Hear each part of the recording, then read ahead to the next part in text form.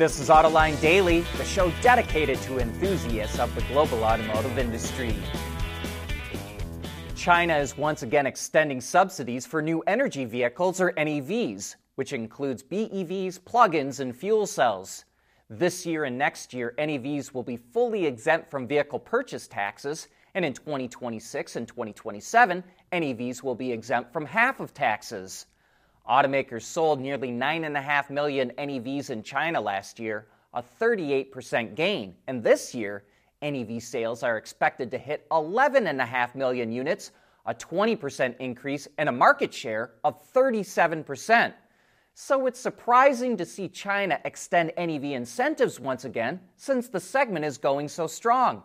That suggests the government is concerned the slowdown in its economy will hurt car sales. If we were to believe early forecasts, we'd all be riding around in autonomous cars, watching movies, getting some work done, or catching some shut-eye instead of actually driving. But that's not the case. And the supplier Bosch says that slow rollout is the reason it will have to make cuts in its software division. The company wants to slash 1,200 software development jobs by the end of 2026 because autonomous driving has not taken off like it thought it would. But we think something else could be going on here too.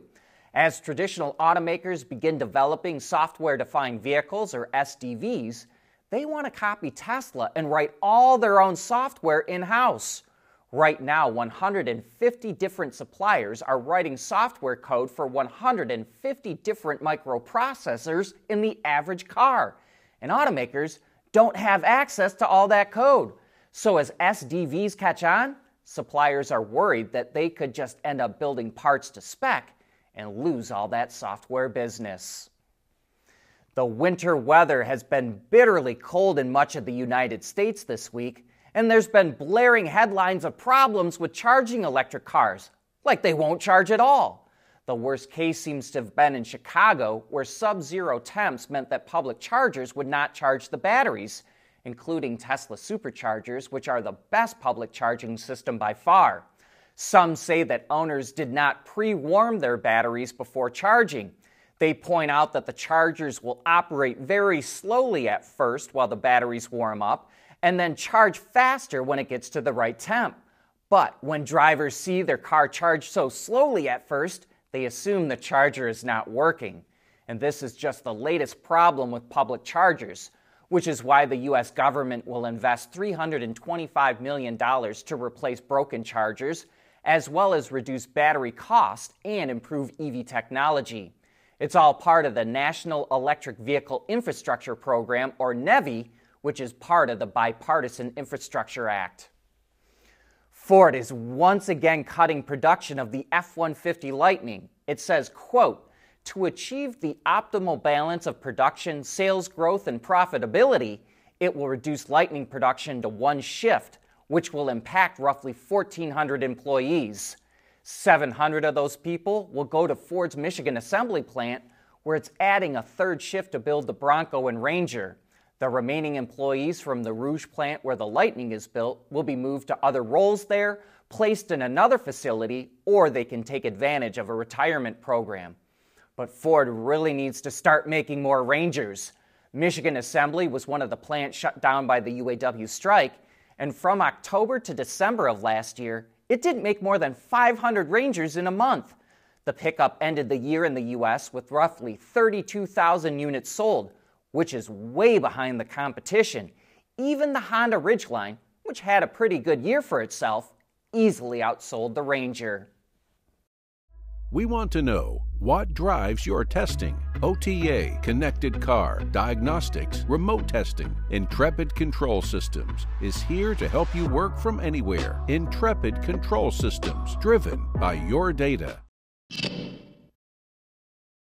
Jeep is getting ready to launch its first EV for global markets, the Wagoneer S, and it showed this teaser image to mark the occasion. From what we can see, it looks pretty darn close to the concept that it showed in September 2022. It's a mid-size SUV that Jeep says will have 4xe off-road capability, 600 horsepower, and will be able to do 0 to 60 in about 3.5 seconds. Sales kick off in the U.S. in the fall of this year, followed by other major markets, including Europe. Hyundai used to be a pretty big player in China, but in 2016, when South Korea bought an anti-missile defense system from the U.S. called THAAD, the Chinese government retaliated against everything from South Korea. It banned K-pop bands from performing in China. It prevented Chinese tourists from going to South Korea, and it strongly encouraged citizens not to buy any products from Korean brands. That started Hyundai's long slide downward in China, and it's never recovered. So it's not surprising to see Hyundai making a major investment in the Indian car market, which is booming. It bought GM's assembly plant there and is investing over $700 million to boost its assembly capacity in the country. Hyundai is already the second largest automaker in India, and this latest investment will bring its production capacity there to over 1 million units. Cadillac had a strong year in 2023. Its overall sales in the U.S. were up 9.3%, and it had its best year for sedan sales since 2018, including record years for the CT4 and CT5. Its V-Series had a record year as well, up 55%. Its global sales were also up, but Cadillac didn't provide those figures. And while it struggled to ramp up production of the Lyriq EV, it says it's now fixing those issues. Cadillac delivered 9,000 Lyriqs in the U.S. last year, which it claims makes it the best-selling luxury compact EV. In the fourth quarter, it delivered 3,800 Lyriqs, accounting for 12% of its retail sales. And in China, Lyriq sales are up 60% year over year. Surprisingly, Cadillac has also added a few dealerships in states where EV adoption is high. And despite talk of slowing EV growth, Cadillac says there's still strong demand for luxury EVs. It seems like all the high-end luxury brands are doing well, but not Bentley. Its sales dropped 11% last year. It sold 13,560 cars, down from more than 15,100 in 2022, which was a record. And sales were down across the board, including in the Americas, in China, and Europe. But it did say more customers chose to personalize their vehicles, and that business was up by 43%. Bentley blames challenging market conditions for the sales drop, but other luxury brands had great years. So that makes us wonder what's going on at Bentley, and that will have us keeping an eye on the ultra-luxury brand going forward. But that brings us to the end of today's show. Thanks for tuning in, and I hope that you have a great weekend.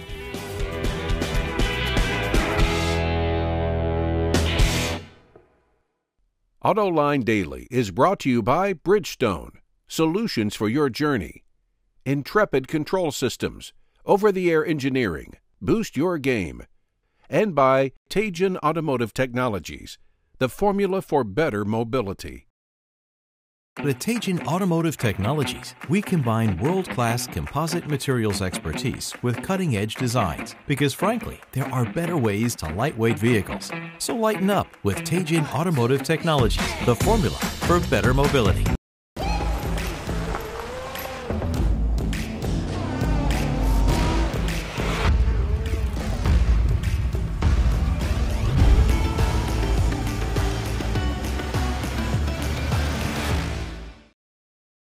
Wards is the industry leader for news, data, and analysis. That's why companies across the globe subscribe to our premium service, maybe even your own. Log in for subscriber access now. Check your company's intranet for details, and rely on wardsauto.com to keep you informed.